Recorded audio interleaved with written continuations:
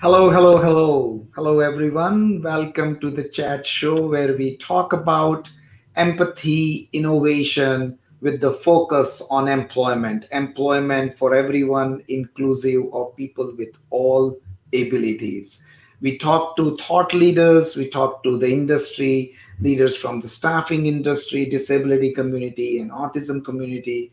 And we talk about how we can create and influence the society and corporations to really create those inclusive culture so that we can promote employment for everyone.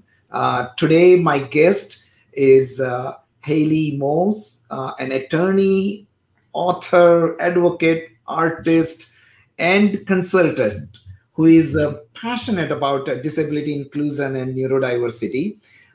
She became the first openly autistic lawyer in Florida at the age 24. She has taken that passion to help the world be more inclusive and accessible for people with disabilities. Haley, welcome to the show and thank you so much for joining us today. Thank you so much for having me today. It is truly an honor to be with you. Great, great. So, Ellie, let's start with tell us something about your journey. I know you have amazing journey, and I have personally learned a lot as you describe your thinking and your personal experience. So, let's start with that a little bit. Absolutely. So, I think you started off pretty quickly by mentioning that I'm in my mid to late 20s at this point. So, I'm at a different kind of generation than a lot of folks that enter disability inclusion. I was born after the Americans with Disabilities Act, which I think really gave me a lot of opportunities to pursue my dreams and have access to different spaces, to reasonable accommodations, whether it was at school or employment contexts. I was diagnosed with autism in 1997. Again, the late 90s were a very different time. And when I was first diagnosed, my parents were mostly told the doom and gloom of autism, that we didn't have the understanding or amount of resources that we do today. My parents were largely told that they would be lucky if I made a friend, if I graduated from high school, if I did end up having a job. And if I did, I would be lucky if it were even minimum wage at the time. So kind of scary stuff to hear about your 3-year-old. And fast forward a very long time, my parents did everything they could. My parents enrolled me in speech therapy so I would become verbal, that they had me in occupational therapy. I used to ride horses to help me with my balance, and also I just enjoyed it. And I ended up going to law school at the University of Miami after I finished college at UF.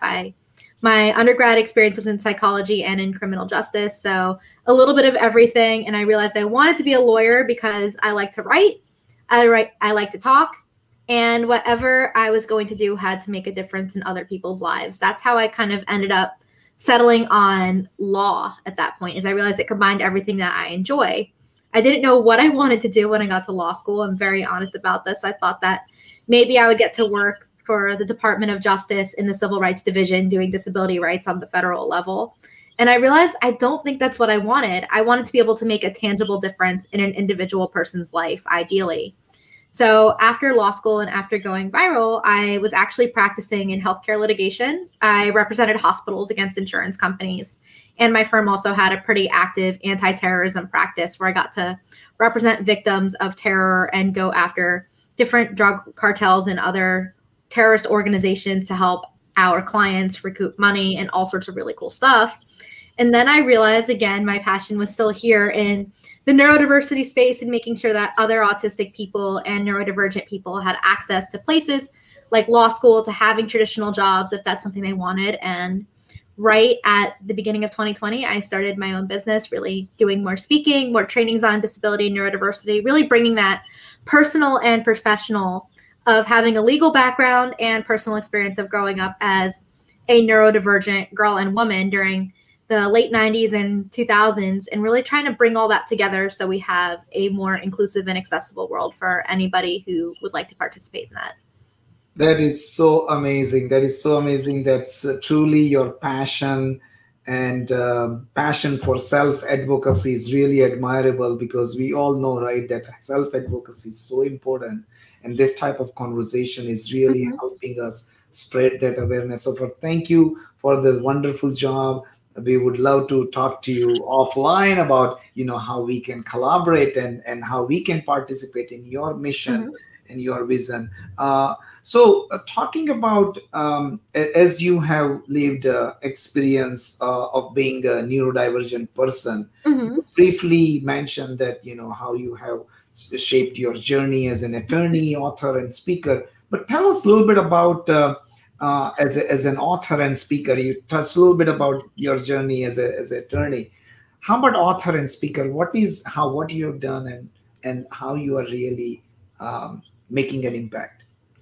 I look at most of what I do, honestly, as being an educator. And most people, I think, believe that educators have to be classroom based. But I think in today's world, educators are anyone who has access to share information that people might not have or be able to learn from. So I look at being a speaker as a form of education that people can access, whether it's through something online like we're doing today, whether it's through a formal conference, whether they're getting professional education credits for it to continue their post-school learning, or they just want to know more and they're spending time following me on social media. So I think educating is really what I do. And as far as writing, I think writing is also a form of advocacy and education. So a lot of my work has appeared online, which means that most people can read it for free.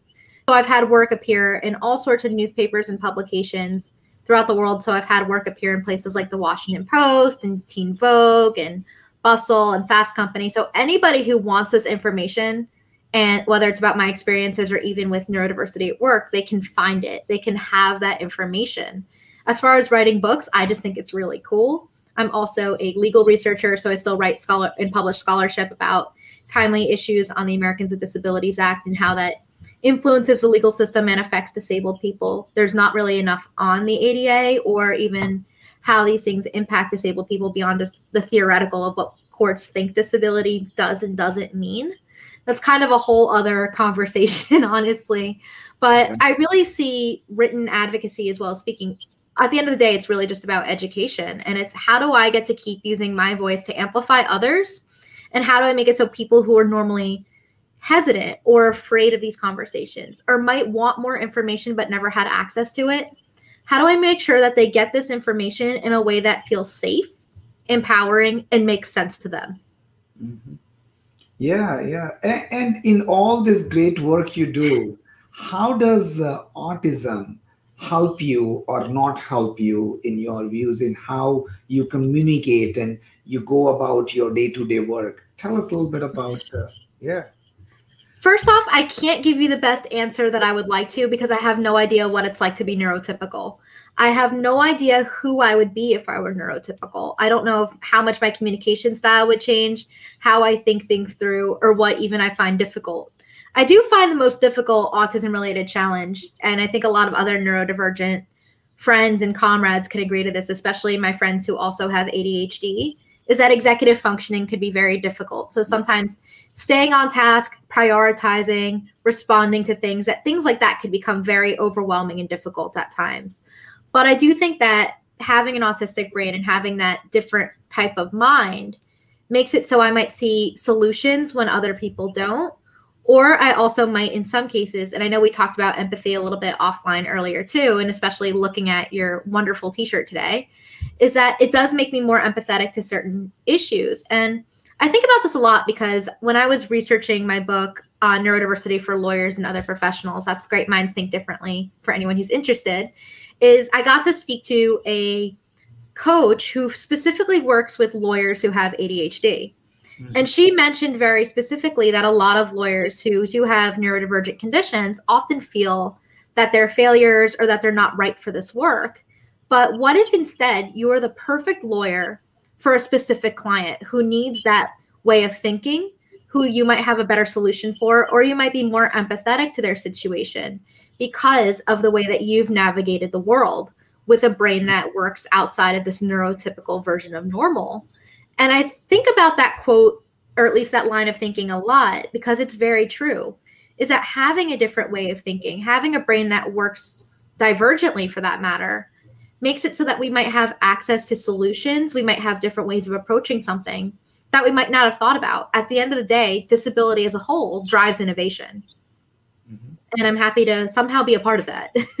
Yes, yes. So as you know, Rangam at Rangam, we have a tagline: "Empathy drives innovation." Right. So that empathy helps us look at the other person in a different way, in a right way, so that we can help find the solution. So that's how we are constantly innovating. So I wish more lawyers knew that too, because I actually had to research this, is that we are not always the most empathetic bunch because we're very impatient. And also we get frustrated because people come to us at usually a very stressful time in their life, either because of something very good or very bad. yeah, but how about this? On that point, how is your legal background? I'm pretty sure is helping you solve some of the problems and having those conversations with employers and parents, because I know you do a lot of advocacy work. So how is that education and that angle is helping you to do what you do really well? I think that having a legal background, if anything, teaches you how to think critically about different problems and how to not just always look for the solutions, but understand why something is happening. One of the deans at my law school once said that law is the software of society, because we were talking about how a lot of neurodivergent folks end up in STEM fields, particularly because there's a lot of focus in recruiting there. And he just went to me, law is the software of society. And I was like, yeah, that makes a lot of sense. There's lots of rules. There's lots of things in that nature. So I think when we talk about what a legal background does, I think for me, at least, it helps me think critically. It helps me be a better speaker and writer, because you have to be concise. You have to really lay out those arguments. You have to be able to explain something to somebody no matter what. I do think that you learn a different writing style, a different speaking style, even though I was not a trial lawyer, which most people think that most lawyers just go to trial every day. I was not a trial lawyer, but I don't think you need to be a trial lawyer in order to be a great advocate. So I think that, at least for me, what I always try to do, especially when it does come to anything that does involve legal, particularly in the disability space, is break it down so any layperson can understand it. You should not need a law degree or a legal background in order to understand what rights you have and how the law affects you on a daily basis. So at least for me, especially when I get to work with employers and HR departments and self-advocates, it's how do we break this down so we don't see the law as something that we have to follow because we're afraid of repercussions? How do we follow it because we realize these policies are in place for a good reason? Mm-hmm. We don't have reasonable accommodations available to people with disabilities so we can punish companies if they don't comply. That's not why these things exist. We don't have handicap parking or accessible parking in place so we can fine people who abuse the spots $250 every time they park there. We have these things in place so that people who are mostly marginalized by our society have access in the first place. How do we come from a place that we explain that these things exist for a good reason and that following them should be empowering, that you're bringing in a whole talent pool, you're giving opportunities to people who deserve to and are rightfully part of our communities. And also that we, at the end of the day, we all know this about disability inclusion, is that it benefits everybody. It benefits disabled people, it benefits our families, it benefits employers, and it benefits the public at large. So everybody benefits from inclusion. And it's really kind of coming at that through legals. Yes, you are required to do this, not because it's the right thing, but look how much it does for you when we do follow this thing. That it's really not in place as this scary punishment of, oh my gosh, it's a liability. And I know a lot of people will look at me as you're coming from legal. Of course, you're thinking about the liability. And while, yes, that could be true to an extent, I look at it as how do we avoid that? And we do it proactively, because when we're proactive, it sets a good example. It's usually good public relations, honestly, for companies. It benefits everybody. Again, access doesn't just benefit disabled people. It benefits anybody who might have a strenuous situation, who might temporarily end up having a disability, or who might acquire a disability later in life. If we live long enough and we're lucky, we eventually all acquire disability in some way, shape, or form, whether it's us personally through health scares and different health conditions that develop as we get older, or it's somebody we love. So we all end up part of this community. It's the only minority group you can join at any point in your life. So I always try to remind people that this isn't the biggest, scariest, big bad wolf that you're going to encounter. Love it. Love it. I love your message on proactive approach, right? Because that is so important. And we all do that for everything. When as a business, as a family, why not for this, right? And one another couple of things you mentioned briefly, talk about talent, and I will get to the workplace related conversation. But before we get there, accommodation you briefly mentioned, Mhm. and it's not easy, and it's depend on the environment, depend on the universities or college or the Mhm. workplace you are. As a neurodivergent student, how did you overcome some of those common challenges associated with the accommodation and other things? Oh my gosh. I think that it is very much school dependent. So, and even individual dependent of who's working there. And when we talk about accommodations more broadly, I want to send a message to other disabled and neurodivergent people is that whether or not you ask for accommodations or you are eligible to receive them because of a gatekeeping mechanism that might be in place, it doesn't make you any less valid. When I was in undergrad, I did receive accommodations because I thankfully was able to advocate for myself. My family helped me a little bit, and I eventually was able to live in a single dorm room. I had them help me pick a roommate because I was very scared to live alone. And when that situation didn't work out, I eventually was able to move out and be on my own. So that was really important to me to have that accommodation, to live somewhere that was central to campus, but also that I had that ability to live on my own, especially knowing what would be very difficult for me. I didn't receive academic accommodations because a lot of what was offered was usually something like extra time. And if you don't fall into that kind of bucket of needing extra time as a neurodivergent person, they don't really know how to help you. Is what if you need help socially? What if you need help maybe with note taking, or you need visual information when a class is mostly taught with auditory, or they aren't recording classes? Like, a lot has changed, obviously, in schools since the pandemic, and having not even had online classes in law school, that was never a thing when I was in school. The only time I ever saw online classes was when I was in college. And I did take them because I was better at that self-paced. As long as there was a firm deadline, I was pretty good at following that. And it helped me kind of stay on track of, okay, this is very firm. This is the deadline. I might not have to do some of these interactions that might be very stressful otherwise. But when I was in law school, I wasn't able to get accommodations. I struggled a lot with that because it was very gatekeepy, and who is disabled enough, who has enough paperwork. What if you didn't get accommodations in undergrad? And I think that's really difficult for a lot of folks, especially because, as we know, especially with neurodiversity, we have a lot of women, people who are marginalized by gender, and people of color who will get identified later in life. And when they don't have that history of accommodation, they often get denied. This is especially true for standardized tests, and especially things like the bar exam, where they want to see this long-standing history to prove that you need it and you're not basically gaming the system. And it ultimately impacts an entire group of people. And then you realize that a lot of these systems that currently exist in colleges, universities, and standardized testing are not just ableist, but they're also classist and racist and sexist.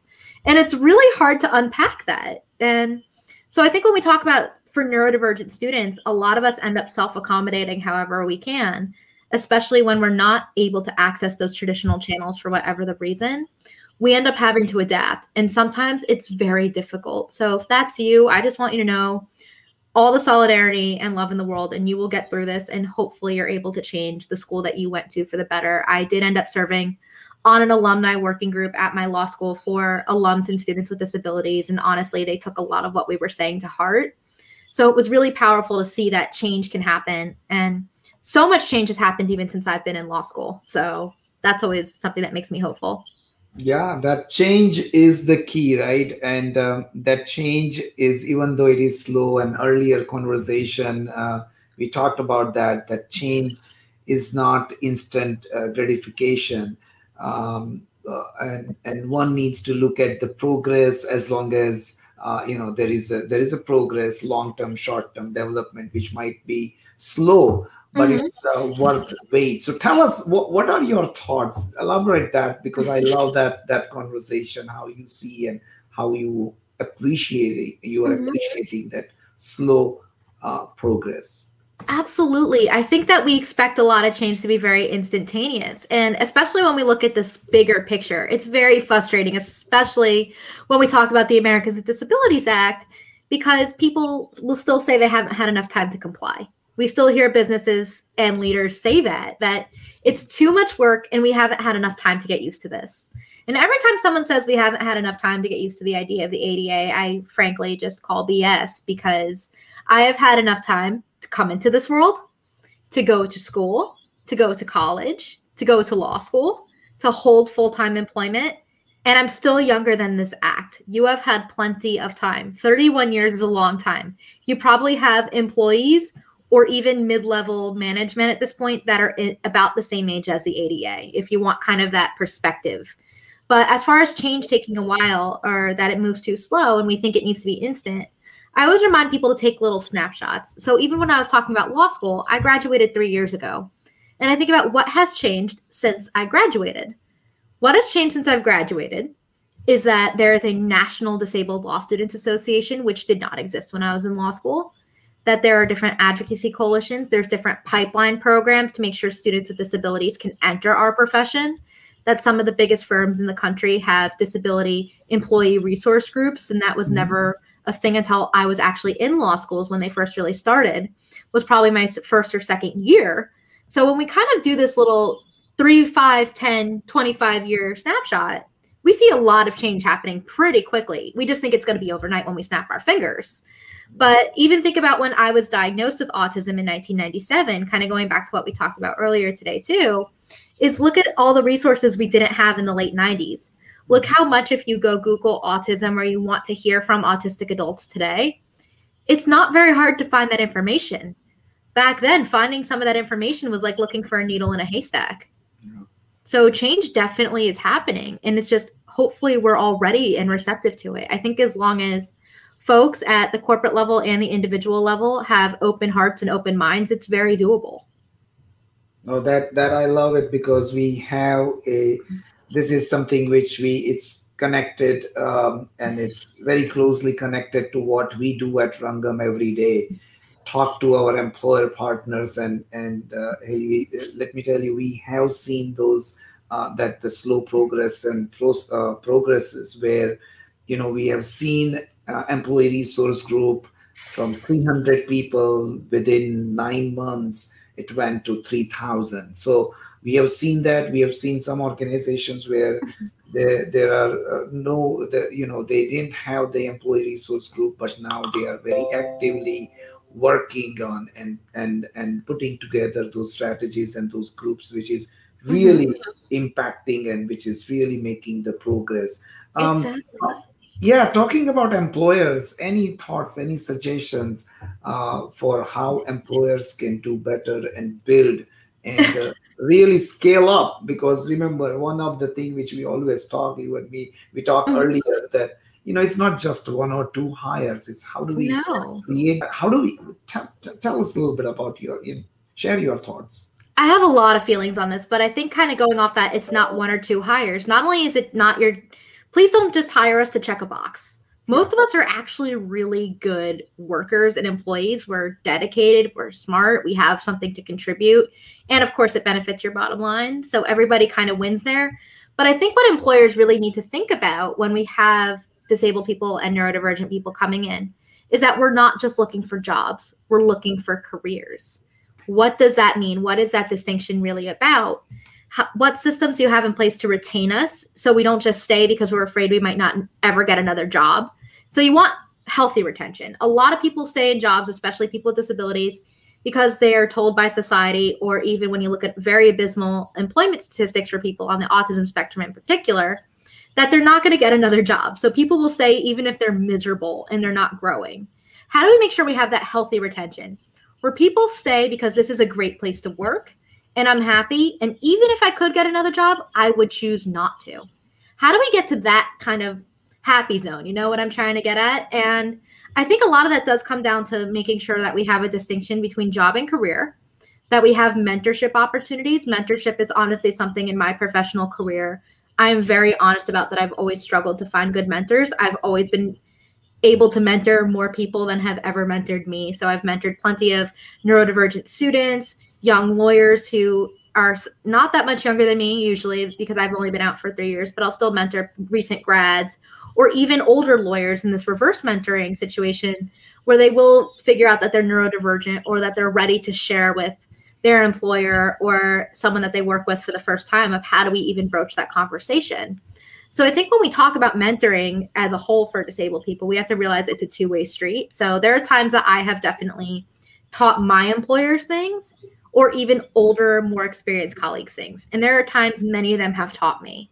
So I think really investing in that mentorship and professional growth, not just having us to check a box, but even ideally, I would love to see the world where we become the ones who are in hiring positions, that we're the ones who are able to manage teams. Yeah. And of course, I know a lot of my generation is younger, so that might take time for some of us to age up, have more corporate and work experience to be better managers. But even having us on that pipeline to be able to hit that upper level of work and to have more responsibility rather than, oh, look, this person is here, they are working and we are done. I think that we need to move past that kind of, look, we hit a checkbox, we hired somebody and they're in the door without thinking about that's only the first step.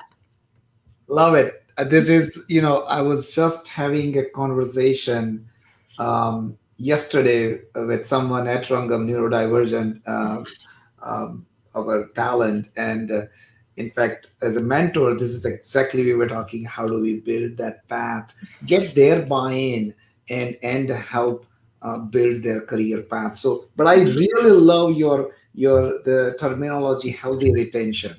And that healthy retention, one thing which we have, and I have personally experienced that, once this neurodivergent talent or person, once they feel comfortable, there are a little less possibilities for them to change because, that's how I am. Once I'm comfortable, I'm good. But that healthy retention is so important, and that can be only created by providing that kind of a support system. And absolutely, it's science. It's just, as you said, mentorship. Mentorship is every hard thing that we talk about when we talk about comfort or discomfort, everything can be solved with a conversation. That's all we're doing. Yeah. We're opening a conversation so that everybody can say what they want and what they need. I used to be a litigator, but I consider myself more of a mediator. That I can advocate for one side over the other, but I think that everybody should be able to meet in the middle and get along. So I always look at everything as if we just had a conversation where people feel safe and supported, we can get so much done. Yeah. Excellent. We have few minutes left. So I would love to talk about technology because I know you are passionate about technology and neurodiversity at work. And we talked, so share some of your thoughts. I don't want to ask just open-ended question. What do you think of technology and how this can be helpful when we talk about diversity and neurodiversity and at workplace? I think it can be both helpful and harmful, which is really a lot to unpack. And in just a couple of minutes, the helpful thing is, of course, the future of remote work. I think it's a wonderful option and should 100% be available as a reasonable accommodation going forward, even as we do have this return to the office or this hybrid model that's eventually going to come into play in a lot of workplaces. Yeah. Because in the before times we used to see when folks would request reasonable accommodation and work from home, they would be told it's too much of a financial burden, it's impossible, we can't do this, and look how quickly we pivoted. That's basically ableism at its finest. So hopefully going forward, when we figure out what new normal is even supposed to mean, I hope that means something better. I hope that we continue to stay with remote work because at least as an option for those who need it and who are able to request that as accommodation, especially disabled and neurodivergent folks who can really benefit from that environment and that form of structure. The thing that really concerns me, at least today in the hiring landscape, especially for disabled and neurodivergent people, is the ascent of video remote hiring. So you might be familiar with that. There's different artificial intelligence programs that will interview candidates and you record it and it analyzes your responses and the way that your body language is before even a hiring manager will see the interview or your resume and how you did. I think that hiring needs to stay largely human. AI is a tool. It is not a replacement for human review.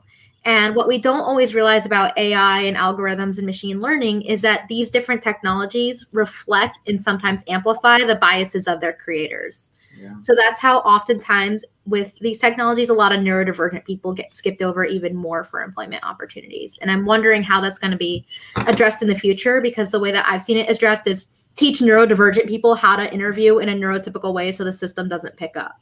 Yeah. No, and that doesn't help anybody. I've actually written scholarship on this as it analyzes the ADA, and it should be forthcoming from the University of Denver Law Review in the next couple months. Oh, great! We would love to. We would love to read and learn. And as you rightly said, it's a human touch when we talk about interview and neurodiversity. It's so important. And in our world, we call this screen in versus screen out. Yes. Technology is screening out. Mm-hmm. That's how these algorithms are built. Mm-hmm. So I agree with you, but I'm absolutely positive that there are some opportunities in the area of AI and machine learning where we can leverage the technology to open up more doors of opportunities for people, neurodivergent talent, and people with other disabilities. So we, as we have mentioned earlier, we are working on some of those cutting edge technology which will help companies open up more doors of opportunities for people with disabilities and neurodivergent talent. But that's a whole different conversation. But I really enjoyed the conversation. I wish I was able to continue this conversation. But thank you so much. And thank you for doing the amazing job, and your passion and your energy and your thinking and your leadership, thought leadership. I really, truly admire and appreciate. So thank you again for joining us today. Thank you. And thank you, everyone. We will continue this conversation, same time, same place, next week. Talk about empathy, innovation, and employment for everyone. Thank you again. Take care, and have a wonderful remaining of the week. And thank you, Haley, for joining us today. Have a wonderful week, everybody. Thank you. Bye-bye.